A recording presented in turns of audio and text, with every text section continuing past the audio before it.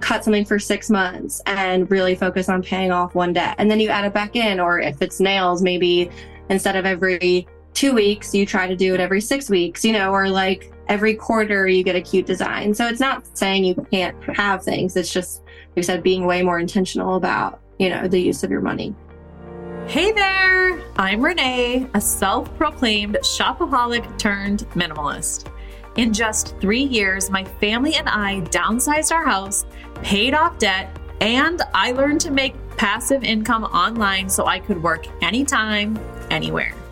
We did all of this in pursuit of a life of more freedom, flexibility, and fun. And the crazy part is, the more I detached from my stuff, the more I was able to let go of pesky habits like people pleasing, saying yes to everyone, and being who I thought I was supposed to be, rather than showing up authentically as who I am. That's why I want you to see the Unstuffed podcast not as a place for all things decluttering and organizing, but rather as a place where together we can unload it all. From donating those pants that no longer fit, to bidding adieu to those relationships that have run their course, I want you to see our time together as a time where you can unwind, let go, come as you are, and there is no need to apologize for the mess. So let's shed some layers, drop some dead weight, and start living a little less stuffed. Welcome to the Unstuffed podcast. Hey there, it's me, Renee. Welcome back to the Unstuffed podcast. Today, I got to sit down with a woman named Allison Williams, who is a money coach that has such an amazing and totally aligned with mine idea on how we should be managing our money. So if you're anything like me, you have maybe heard the old gurus telling you to buy less, pinch and save. And while Allie agrees in some ways, she's also a big believer in splurging on the things that we love the most. And having this mentality has actually helped her pay off 6 figures worth of debt that she married into. So she talks about how when she married her husband, he had almost $150,000 worth of student loan debts, and they had to actively work to pay that off together. So if you have ever felt like you're drowning, if this is the year where you know you want to get your money in order, taking the time to listen to today's episode is going to be an amazing and encouraging way to help get you started. Hi, Allie. Hey, thanks you so much for having me. I am so excited to chat today.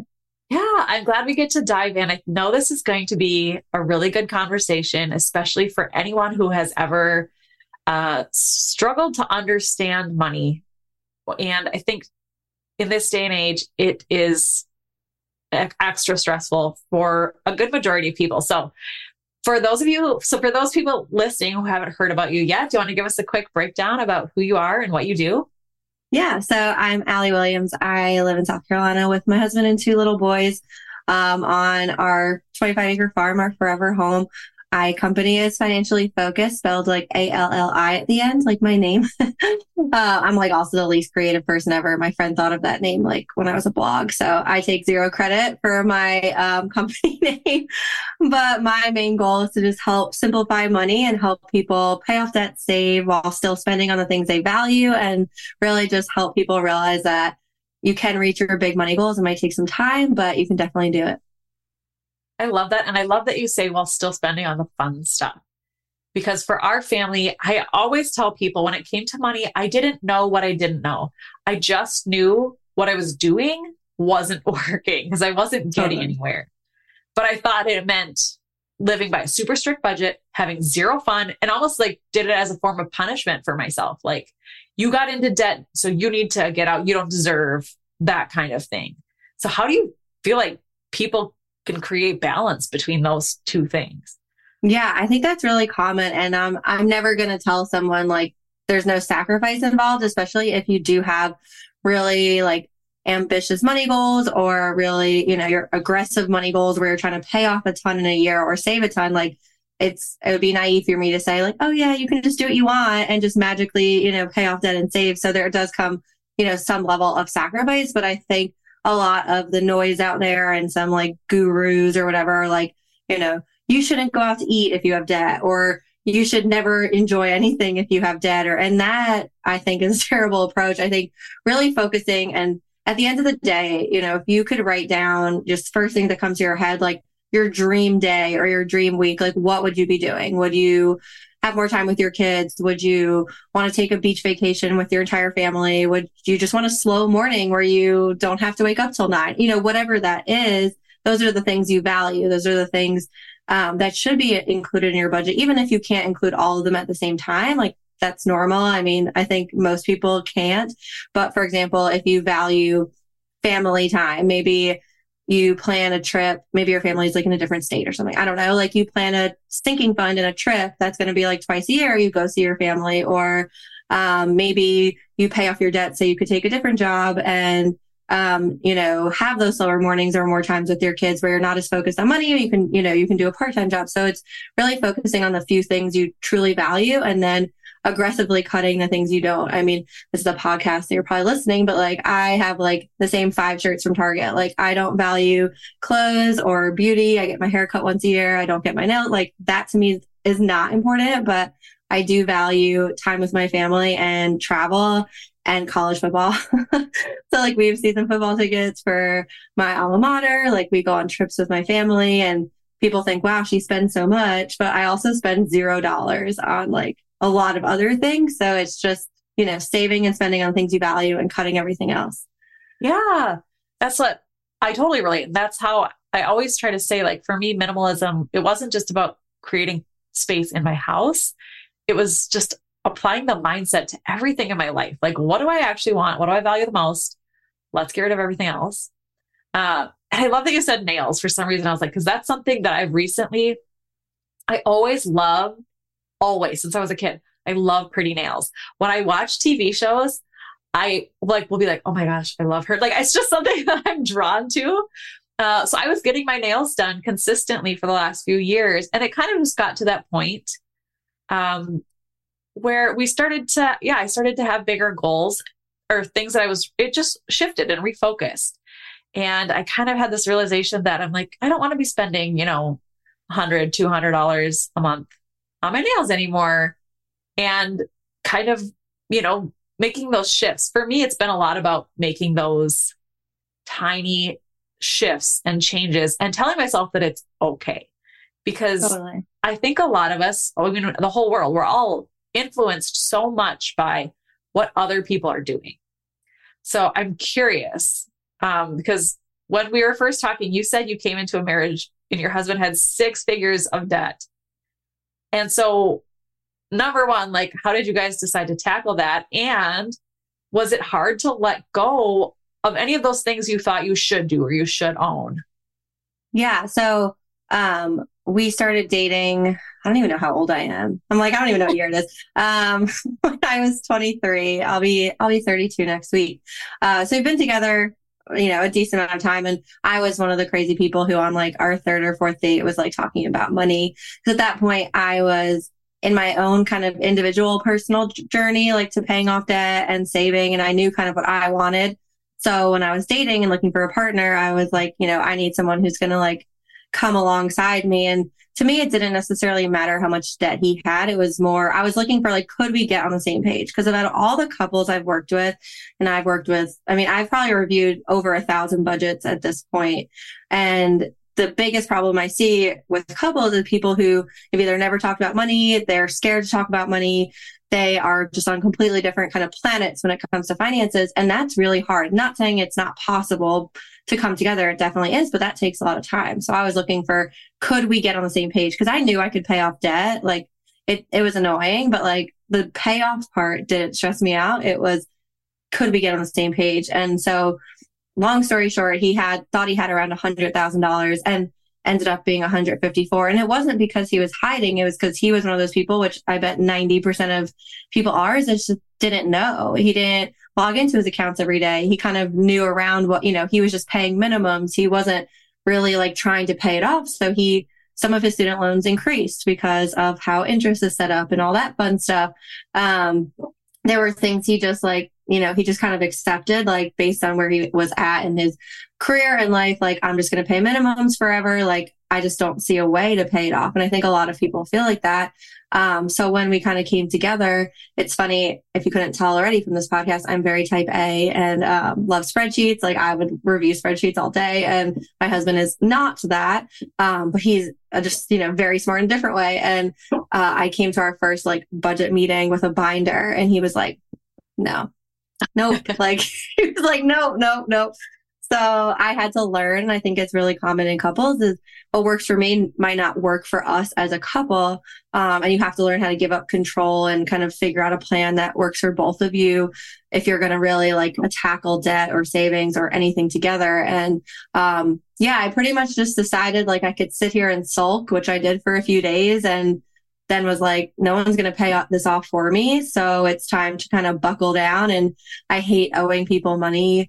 And so, as you see interest, accrue, especially with credit card debt and all that, I was like, the longer I wait, the more I owe.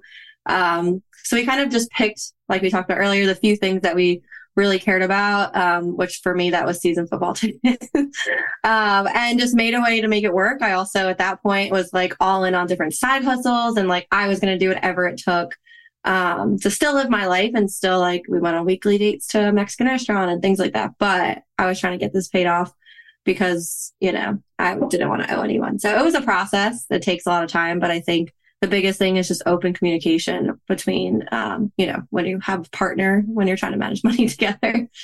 Oh my gosh, for sure. And you're right. That's what went so wrong for us when we were, like I said, when we didn't know what we didn't know, we were just struggling. I always just managed the money. My husband still doesn't really like to look at the money. But for so long, I knew what was going on. So I would just make decisions, and he would freak out because he didn't know what was happening, behind the scenes.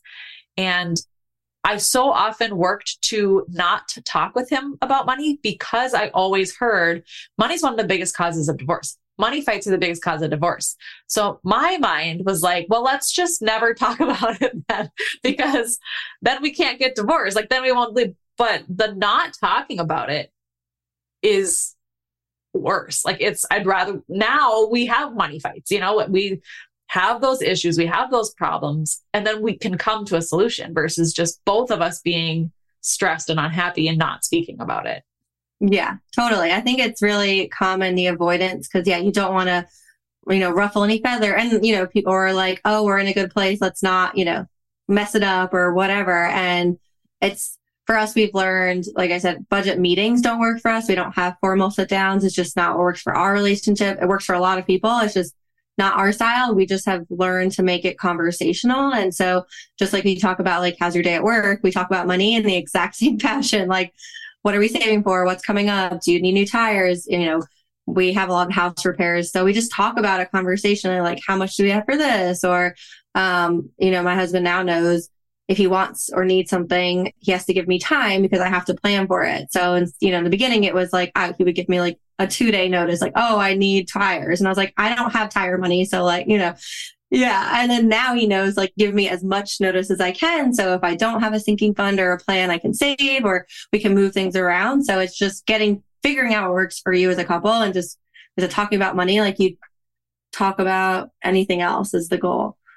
Right. That makes me feel better, because that's kind of what we do. And I think there's still probably that part of my mind that's like, we should be having budgeting meetings and these big sit down goal planning things. But my husband does that same thing. Or I will ask, do you need anything that needs to be planned this month? I don't think so. And then, like, a week later, he's like, oh, I need this and this. And that. Like, nope, you don't get it because you didn't say it. So sorry. That's how I am. Yep. Oh my gosh, that's so funny. I love that we kind of are both on the same page with a lot of that stuff. But I am definitely now more someone who would probably fall under that type A-ish type category, but I never really was. I feel like it was unnatural for me to get this way. So what do you feel like? Do you ever have to work with people? I'm sure you do, who are not naturally like the spreadsheet type, who are not great at numbers. And, like, do you find that there's systems that work better for us? Yeah. I think I always tell people, like, for example, in my programs, like I have a signature coaching program and I have templates, and my templates are so basic. Like I'm always, I see all the templates on Etsy, and you'll have like 80 tabs and 17 charts. And then I'm always like, oh, mine's so basic. But then I get reminded, like clients will literally message me like, your template's the only one I could stick to, because it is so basic. And as much as charts sound great in theory, no one has time for that. I want to get in and get out with my money, just like I want to do everything else. I don't have 3 hours to like look at different trends. And I mean, if that works for you, like, go ahead. That's wonderful. But I'd say for 90% of people, no one has time nor wants to spend, on 15 tabs that are doing 80 things. Like you just want to know your numbers and move on. And I have, I tell people, like, if you are a pen and paper type person, then you don't need a spreadsheet. Like totally stick to what works for you. If you want to try something and it's not working, you adjust it. I mean, you'll never know, right, until you try. I think a lot of people who tell me, oh, budgets don't work for me, it's just they haven't found something that works. Like a budget works for every person. I don't know any person that a budget does not work for. And that might be like a harsh thing to say, but it's true. I don't care if you make $1 million or you make $0. You need to know where your money's going. Because if not, then there's going to be some leaks and holes, just like with anything, even with any kind of minimalism, like even in your house. Like if you don't know where your stuff is or what's coming into your home, you're going to have 85 branches, like if you look at your cabinet or pantry, right? You'll have like that happens to me all the time. I'll like think I need like ranch or ketchup. And then I end up with like 4 because I don't check before I go to the store.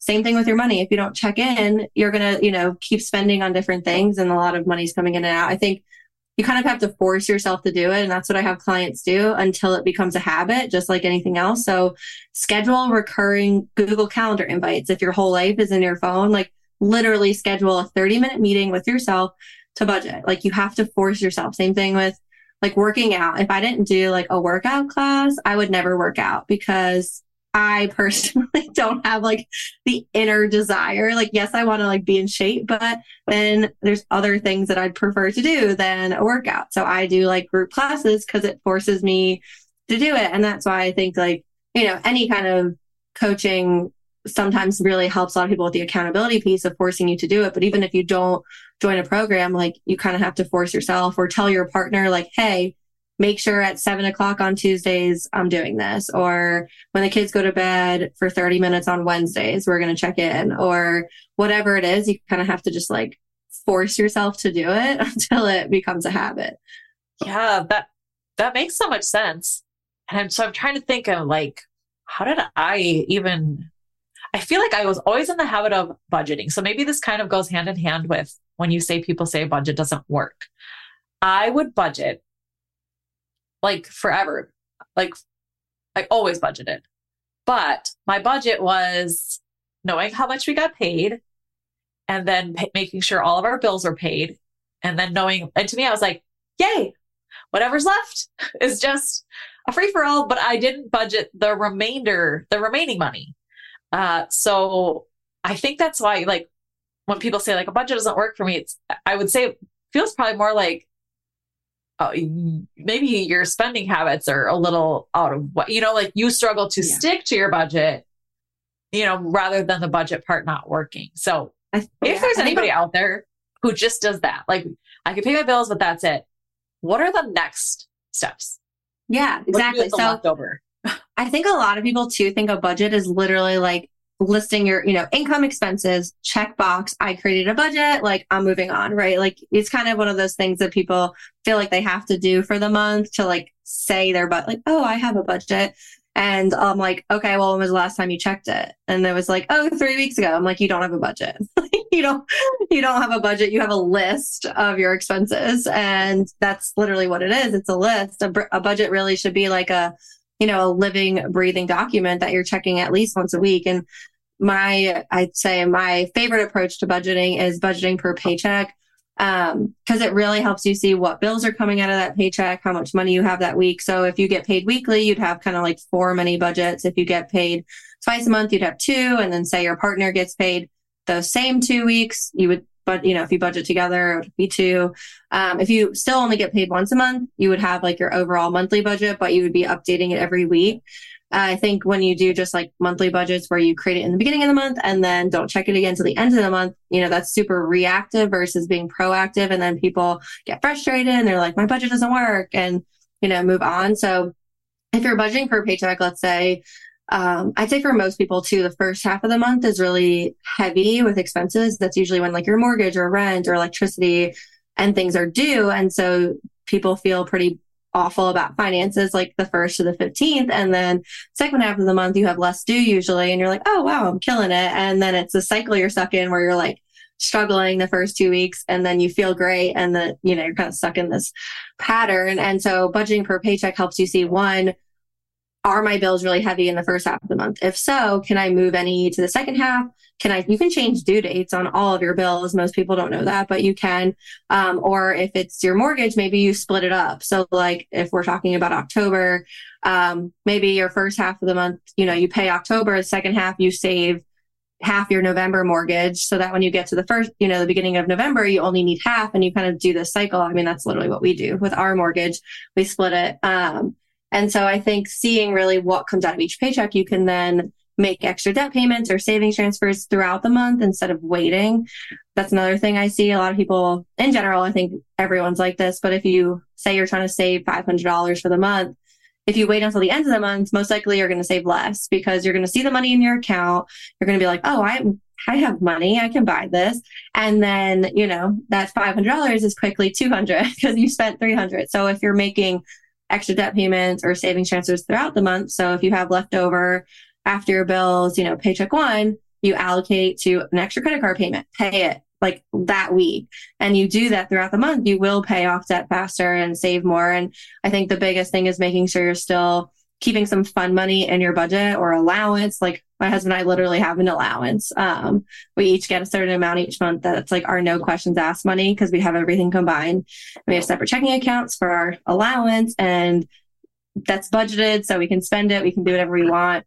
So even if you only have $20 to allocate to fund money, you need to kind of give yourself something to spend or else you're going to be in that deprivation kind of cycle. And then you're going to binge and just like buy everything in 3 months.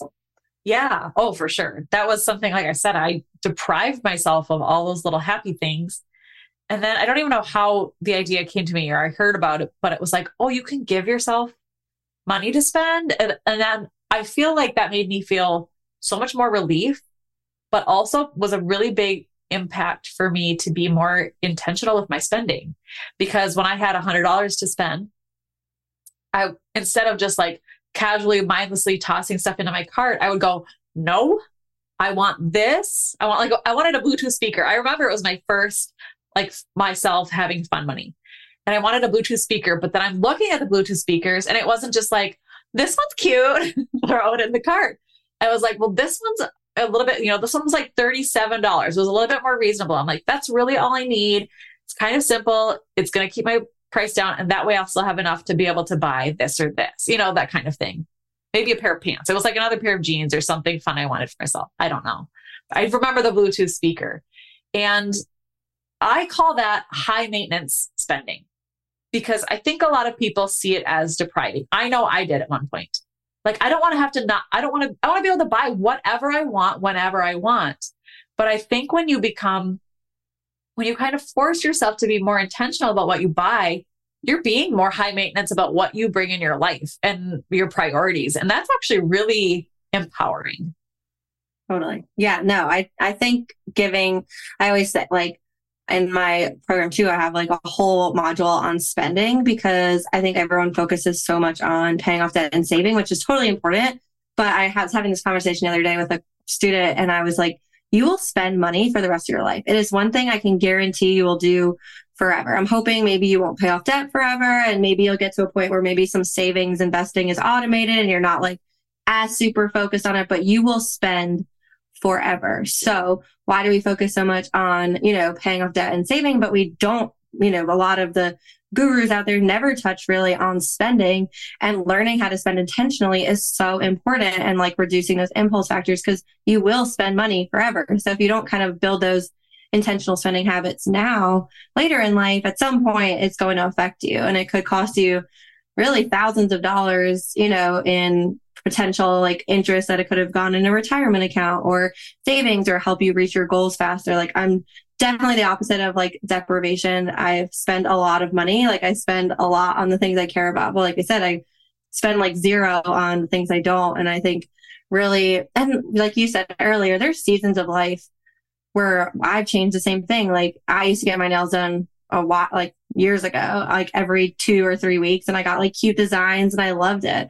And then when we were in like the thick of debt payoff, I was like, I don't need this. Like, I mean, it was cool, but like if I had to choose an expense that like I really wanted to keep, that would not have been it. And I think a lot of people feel if you cut something, you can never have it again.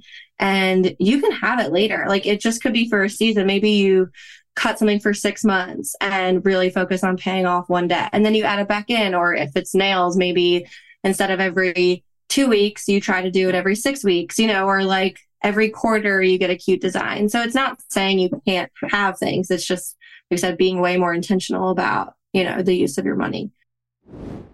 After our family downsized our house, we started working to pay off debt and build an actual savings. Because for decades, I would transfer $100 to our savings account, but then I would end up transferring it right back to our checking when we had overspent. So when we downsized, I decided to get serious about saving money for things like emergencies and for fun things like travel. The first thing I did was open a high yield savings account that was separate from our current checking account. That way, it wouldn't be as easy for me to just pull money out whenever I felt like I needed it. And I knew it would force me to take my spending and my saving a lot more seriously. So if you are in a similar boat and are hoping to up your game when it comes to saving money, one of the absolute best accounts to get started is called Savings Connect. This is a savings account that pays close to 5% when you set an automatic savings deposit of just $100 per month. This is 11 times the national average, which means if you use a current savings account that's attached to your checking, there's a good chance you are not making nearly enough money. So if you're at a place in life where you're committed to changing your financial future and you actually want to start getting some money in the bank, you can get started with a Savings Connect account for as little as $100. Just head to reneebenes.com/save to learn more, and I will fill you in on all of the details. That's reneebenes.com/save to learn more. Yeah, absolutely. And that's what you're so right. I talk a lot about recovering from my shopping addiction, and I don't ever want to belittle other addictions because I have addictions that run in my family. I've got, people in my family have had alcohol addictions and gambling addictions. But the one thing that I say that I think makes the shopping addiction so difficult is like you could totally avoid bars forever if you want to, that kind of thing. You could avoid going to a casino. You really cannot avoid having to buy things. You just can't. We need it to survive. So finding that balance is so important. Yeah. And that's exactly it has such a huge impact. And for me, like on the stuff you bring in, for you, like the amount that people are spending. Yeah. Yeah. And I was having a conversation recently with someone too about like kind of comparing, like the stuff in your home and budgeting, and just like how, in a room or a closet, you have a place for things. Like maybe, you can see, if you open someone's closet, right, you could probably see the things that they value if they're like on display, or if it's like tucked in a back corner. You could probably be like, you could probably get rid of that. Like, I mean, even for me, like if there's things you haven't touched in like 6 to 9 months, like you could probably say, clear the clutter or whatever, like move on.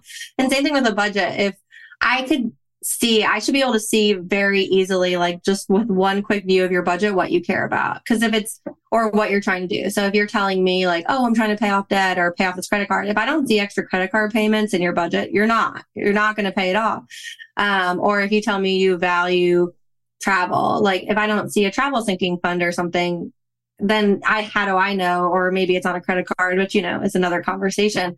But if I see 15 subscriptions, you have every streaming service and, every phone app, it's like that to me, like that's clutter even in your budget that you could quickly, like low hanging fruit, just go through and cut. And a lot of people think those don't add up. You're like, oh, well, it's $15. It's $7. It's $5. Okay. Well, if you have 5 of those and it totals even $40 a month, if you think about that over the course of a year or 3 years, I mean, that's a lot of money that could have gone to other things. So, clearing kind of like the clutter in your budget or in your finances is so important. And it leaves more room for intentional spending and spending more on the things you care about. Yeah. And I kind of like when you said this, thought about it where you said, something that's hiding in the back of your closet that you're not really using. Like you said, I never really kind of thought about it that way, but the idea of our spending and the stuff we're not really using. When you say that, I think about years ago when my husband and I were first together. I was in school full time. He was working full time. I was working part time. It was just like, it was a really busy, busy time. And I would always buy a ton of fresh fruit. I'd buy so many, and it would just go bad in the fridge because we wouldn't eat it.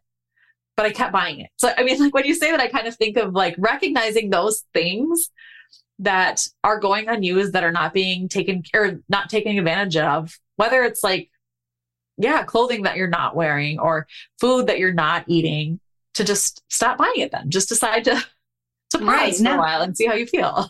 Yeah. And it will affect like, obviously, clutter like in your house, but also will affect the bottom line of your finances, especially like fruit. I mean, it gets expensive. And then if it's sitting there and going bad every week, that might be $20 a week that, you're technically wasting that. Yeah. It doesn't sound like a lot, but $20 a week over the course of 52 weeks in a year, over the course of 4 years or whatever it is. I mean, that adds up to a lot that, people say, I don't have money to pay off debt or I don't have money to save. It's like getting creative. Like, yes, times are tough. Like, salaries aren't necessarily matching like inflation and other things, but that means we have to get more creative on how we can pay off debt faster or how we can save, and little things like that. In your head, you're like, oh, that's not going to impact things, but it really will. I mean, cleaning out clutter in your house, if you're not using it, like donate it, sell it, like get rid of it. If there's things, check your house before you buy something on Amazon, like check your Facebook group. If, those like buy nothing groups, if someone's giving it away, which, that doesn't sound like it's saving you a lot, but if it's something that's $30 or $40, like over time, that does add up. So I think just getting creative, with obviously things in your home, which does eventually relate to your finances as well. Yeah. And I love, I think that was probably one of my biggest struggles. And it's something I still struggle with, is that belief that like, a little bit is pointless. There's no point in doing a little bit. And even now, like my income is so inconsistent. I have so many little income streams from affiliates or, my courses or like my courses or whatever I have. And so I would always like, I kept putting off adding to my retirement fund that I have. Cause I was like, no, I need to like, when I earn more we always think when I earn more, when I get more, then I'll save more. And within the last year or so, like I've gotten good. Last year was the first year I totally maxed my personal retirement fund. My husband is always the one we focused on. And now I've been like, okay, whenever I get paid, even if it's like $18 affiliate commission, I'm like, well, 10% of that is going into my retirement fund. And I just do it. And it makes such a difference. But I think that mindset that I think so many of us have is that this little bit, like you said, that one subscription service doesn't make a difference. But then it's like, once you take that subscription service and you're willing to let that go, I feel like you're like, oh, I could let this one go too. And you know what? I probably don't need this. And I feel like it can spiral into more. Yeah. And it also just helps clear like the visual clutter of your budget. Like I always, when I view budgets of like my students, I'm like, this is too much. Like I can, if it's stressing me out, it's definitely stressing you out. Like if I look at it and you have 55 lines in your budget of different things, like I'm stressed. So that means you're definitely stressed. And I think simplifying it helps so much. So yeah, like if you can cut a few things, even if you cut 3 subscriptions, it's like that just also just visually cleans things up too. It's like less lines in your budget, which just helps you like breathe easier, I think, just with any kind of like visual clutter. So the more you can kind of like simplify things, which even cutting a few things, like it does help. And I, even with my, like I remember when I opened my Roth IRA, like we were in the thick of paying off debt and there was no way I could put even remotely close to max it out or anywhere near it. So I set a goal of like $50 a month, like, and you're like $50 for retirement, like that's going to get you nowhere. And I think that, like you said, a lot of people feel like that, but I just did $50 because it's all I could do at that point. But I knew I wanted to build that habit. And it goes back to just kind of like forcing yourself to do it, even if you don't fully see it. But it's like, if you can invest $50 a month. Not saying it's not going to change. Maybe you do that for 2 years while you're paying off debt, and then you increase it to 100 or 150, and then you kind of build until you can, allocate more and more and more. And then, but it's like, if you don't start, you're way worse off, especially when it comes to investing, because like time is on your side, the sooner you invest. So I know it doesn't sound like a lot, but $50 can go a long way. Or if you get, I don't know, a bonus from work, like maybe you put part of the bonus, even if that's once a year, it's just kind of forcing yourself to like do it, even if you don't fully see, the end result yet. But like in the end, you'll be glad you started when you did. Well, yeah, and you're going to get somewhere if you do something versus like, if you don't do anything, you're not going to get anywhere. Right. But I was stuck with that mindset for so long. And I also think just probably more on the minimalist side of things, but it's like mental clutter. When you said cutting I feel like we're really focused on subscription services, but it kind of all ties into that mentality. Like when I've talked to people about cutting subscription services, we're like, well, this show's on this one and this one's on this one, and I don't want to get rid of any of them. And it's like, well, you can't watch literally all of them at the same time. So just have Netflix for a few months and focus on that one, and then switch and try this one, and then focus. It just adds to all the clutter and the chaos. Like you said, an over flooded budget, and then you're over flooding your time. You're like, I don't know what I want to watch. And you hit that decision fatigue, and it's just so much. Yeah. It's funny you mentioned that, because we did that. We wanted to watch like Yellowstone, which was on, I think, Peacock. So we literally got Peacock, finished Yellowstone, and then I canceled it. And then we wanted to watch like Hard Knocks on HBO. So I just canceled HBO today because it's over.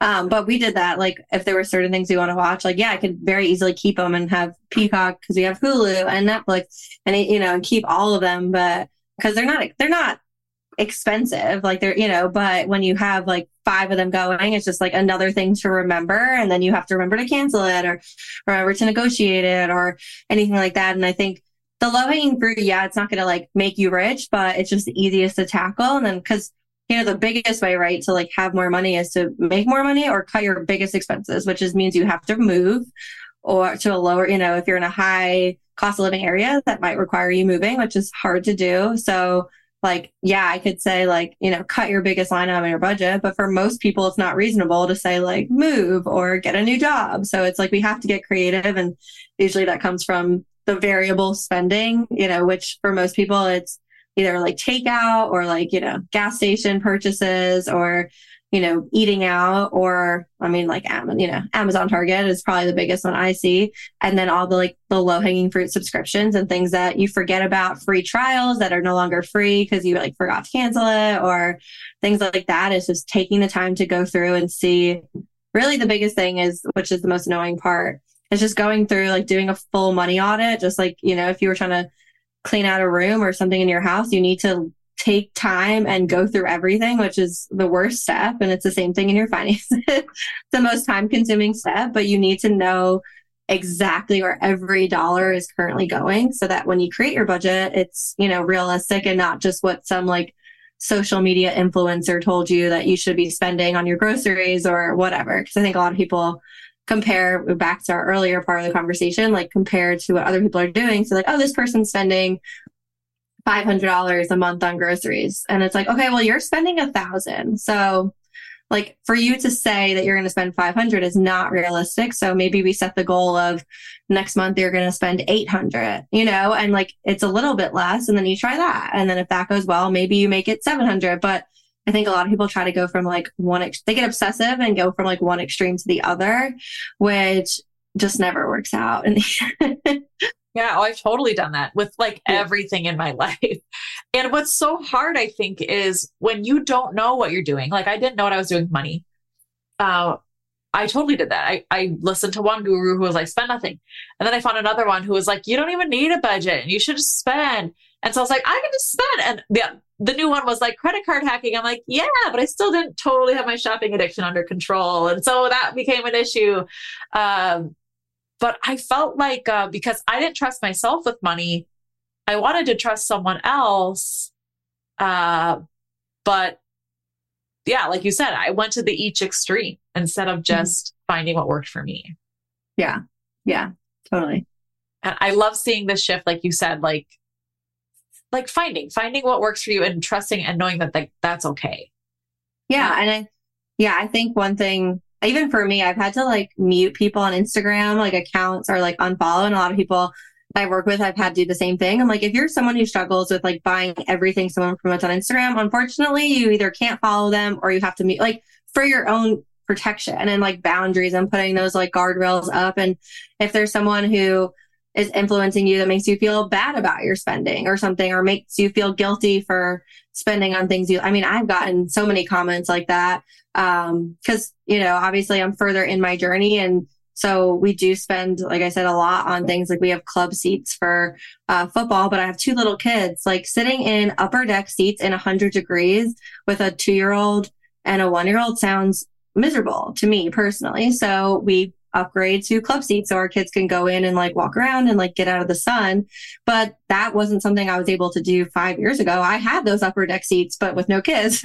But for now, it's like prioritizing that. And so, people will be like, wow, like you're saying, if you sit in the upper deck, you're a crappy human. And I'm like, no, like, I'm just saying what I'm able to prioritize and do now. Like if you want to sit in the upper deck or that's all you can do and you love it, like go for it. And I think, we have to stop, which is hard, but, saying what someone else is doing is what you have to do, or you can't reach your goals if you don't do exactly what they say. And especially when it comes to social media now, I mean, it's great, but it's also crazy at times, and kind of have to block out the noise, especially if you struggle with like overspending right now. And just because you can't have something right now doesn't mean, you can't do it in the future. So it's really just getting super clear on the things you got. Like, I'm not a car person. So like if someone gets a new car, like it does not bother me at all. Like someone has like a 2023 or 2020, like I am not jealous because I just truly do not care. Like,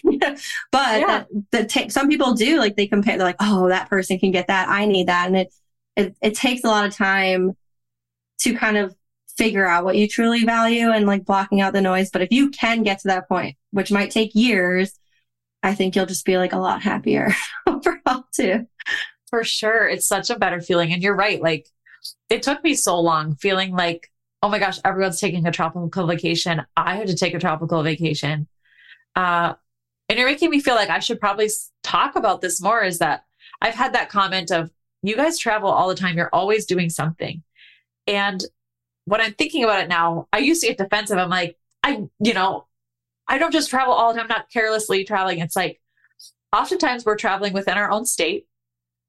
We usually do free things like hiking or doing like walks outside, and maybe we'll go out to eat once, or we always find somewhere free to stay. During COVID, we slept out of our minivan. Like, so yeah, I'm traveling a lot, but I'm sleeping in my minivan. So if you don't want to sleep in your minivan, don't be comparing your journey to mine, because that's what we did so that we could get out of the house, during lockdown. We spent very little besides gas. We brought our own food. We stayed in our van and we did hiking. That was ultimately very, very close to free, besides the gas, Yeah. Well, yeah, we lived before this house. We were in a 2-bed, 1-bath house with our 2 kids at one point, like a small, I think it was like 600, maybe 700 square feet in like a really bad neighborhood. Like I have stories that I've talked about on my social media for days about things we experienced there. But people are like, I'm like, yeah, but it was so cheap that it allowed us to save and do things that, yeah, now you see I'm on a 25-acre farm, but like for years we lived in a small 2-bed, 1-bath house that our refrigerator didn't fit in our house. It was in our garage. We didn't have a dishwasher. We had, but it was like, we were happy. We did what we wanted to do, but like we made sacrifices to do what we do. Like, and most people won't. Like if I say you have to uproot and move to South Carolina and do this, they're like, no. I'm like, okay, well, what else do you want me to say then? Or you have to get creative with certain things, and you do have like really aggressive goals, but like we spent a lot. And even now here, I did so many mock budgets to get to this house, like to make sure that we weren't going to be house poor. Cause that was the one thing I told my husband, was like, I will not move somewhere and not be able to still like live. A house is not that important to me, So like, yeah, we could have spent even more probably, but I was like, I do not want to just literally like pay bills and that's all we can afford. And I think a lot of people do that at some point because they're trying to keep up, with what everyone else is doing. Like, oh, they got a bigger house, they have more kids, they're doing this. And you play that game, we're trying to do what everyone else is doing. And then eventually you lose. I mean, unfortunately, or you have to readjust and really prioritize, like this house, we've had to replace so much stuff. Like, yeah, it looks great in theory, but I knew that going into it. So it doesn't stress me out. I mean, it's annoying. Like our floors, the guy was like, how do you feel? And I was like, I'm annoyed, but like, it didn't break us financially. I was just annoyed. So I think going back to just really focusing on the few things, and preparing, I think I truly believe there's very few things in life that are unexpected. I think we just don't prepare. Like if you have a pet, you need a pet sinking fund. If you have a car, you need a car sinking fund. If you have a house, there's things like, yeah, you can't predict. We've spent $10,000 on vet bills in the past few years, but I couldn't have predicted that, but I could predict that I have a pet and at some point something might happen. So I think it's just, living in the moment, but also preparing and finding the balance, or as much of a balance as you can find. Yeah. So. Oh, you're right. And then, so my thought is, and I was thinking this earlier when you talk about like having to look at your numbers. I was always somebody who was so stressed to look at my numbers. Like I just didn't want to, or when, someone who might be listening to this and thinking, oh my gosh, so I need a sinking fund for this and this and this and this. It seems too much. It seems too overwhelming. Because there really can be so many little things that we haven't thought of or we're not thinking about. Is there like a way that you recommend for people to kind of ease into that? Because I really hated it. Like I really hated having to face the roughness of my financial situation. It made me feel so overwhelmed. And then almost like for years, probably, if I'm being honest, if I'm thinking back, put me into inaction. Like I didn't want to do anything. Yeah, I think so. When it comes to like preparing and kind of going like sinking funds and all of that, and if anyone, I mean, I'm assuming most people know what a sinking fund is, but if you don't, it's just saving for something specific. So like pets, travel, medical, kit, like it's just a bucket for a savings goal. But one thing I do, and I have like a template in my programs, is like a year overview, which sounds overwhelming, but it actually makes your life less overwhelming. So pretty much you just like map out your year from the extent of expenses. So plug in birthdays, trips, weddings, anniversaries, like annual fees, like everything. So you can kind of see, like, do you have months that are really heavy? Maybe you need a sinking fund for certain things. So if you have 8 birthdays and you usually spend, I don't know, $100 on each birthday, and you're like, hey, I normally can't just like cash flow $800. It's like, okay, that's a sinking fund. And I think with sinking funds too, you don't need to contribute to every single sinking fund every single month. And you also don't need to contribute the same amount. So for example, we're talking about the holidays.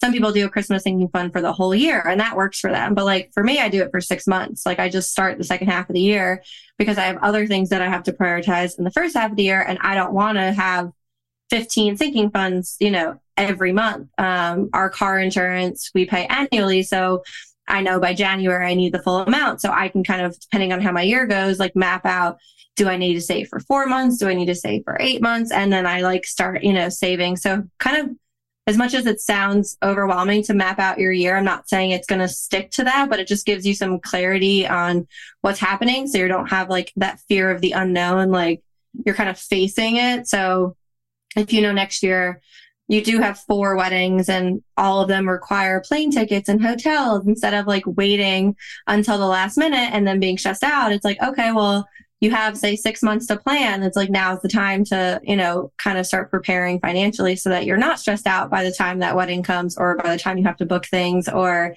if you do have a dog, or I'm not a cat person, so I'm going to use a dog as an example. If you have a dog who goes to the vet every, annual visit and needs shots, or maybe your dog is older and that there's more medical bills, it's like, okay, well then maybe $100 a month you put into a pet sinking fund. And if there is a month that's really tight, yes, you could just not contribute. Like that would be one of the first things you cut if you had something truly unexpected to come up. But it just helps you kind of prepare. So I don't think there's a set amount or like how to tackle it. I think obviously simplify, like if it stresses you out, just focus on 2 sinking funds or something, like repairs and I don't know, you don't have to have 80 at once. I think as you get more comfortable with your budget and your numbers, you'll kind of see where the gaps are and see like what you need to add and change. But really just kind of start looking at the numbers really, and then creating a plan. Yeah. Okay. And that's all. I feel like to round out our conversation, I think my final thought would be, what do you say to those people who go through their budget, map out all their expenses and things, and realize that they don't have enough to get through?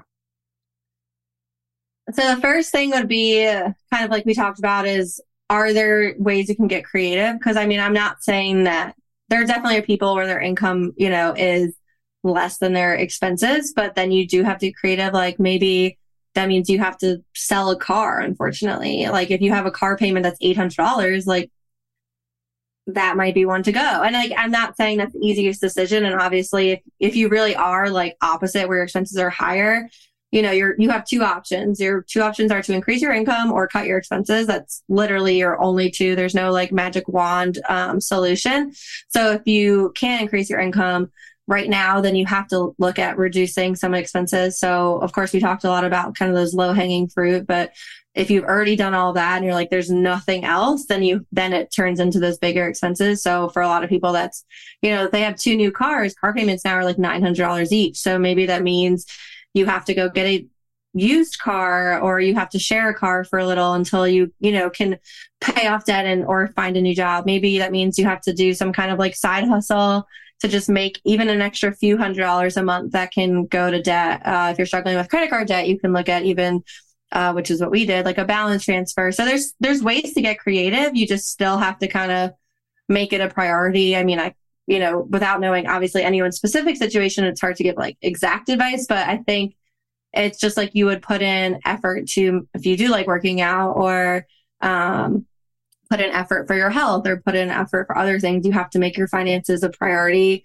And that sometimes means just getting creative with your expenses, finding someone to hold you accountable, even if that's just like your partner or your friend, to be like, hey, can't eat out this week, and like I said, it all can be temporary. It doesn't have to be a forever thing. But if you have a lot of debt to pay and you have like really aggressive savings goals, you got to get creative with the budget stuff. Yeah. Oh, you're right. That's what, during debt payoff, I started doing dog sitting from home because I was already taking care of my dogs. So I just threw in a few more on occasion, and it helped so much. So yeah, I did dog walking for a little, and then I tutored a middle school student a few times, like for a little bit. Like I was like, I will do whatever to make a little bit extra. So yeah. And it's paid off, right? Yep. It was worth it. I have no regrets. I mean, the high interest, that was always tough.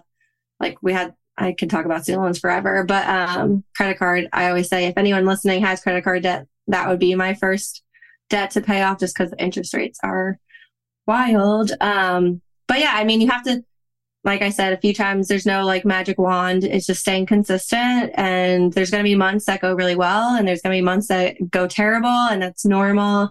Your budget will never be perfect. Anyone who says they have a perfect budget is lying to you. So if there's someone on Instagram who says that they never mess up their budget and it's perfect, that's a lie. But I think it's just really building those habits and strategies to stay consistent through those tough months, and knowing what to adjust, and just kind of pushing through even when you feel like this, everything's going terrible, and just adjusting as needed is really, what's most important. Yeah. So if you, is there anywhere that anybody can find to connect with you, like on Instagram, or certain programs, freebies, anything that you recommend for people who are wanting those next steps? Yeah. So I'm on Instagram way too much. That's what my phone alerts tell me, when it tells you how many hours you spend on your phone. So Instagram's the best way to, if you want to DM me and tell me kind of what you learned, or if you have any questions, definitely message me on Instagram. It's financially focused, ALLI at the end. My website has literally everything I have. I've started as a blog in 2017. So I have tons of blog posts. I have a free course, a free foundations course to kind of just help you get started. I have self-paced courses. So really the hub is my website. It's also obviously in my Instagram bio, but if you need to reach out, Instagram's definitely the best way. Great. Well, I'll link to your Instagram and your website, but also people can find and connect with all those different resources.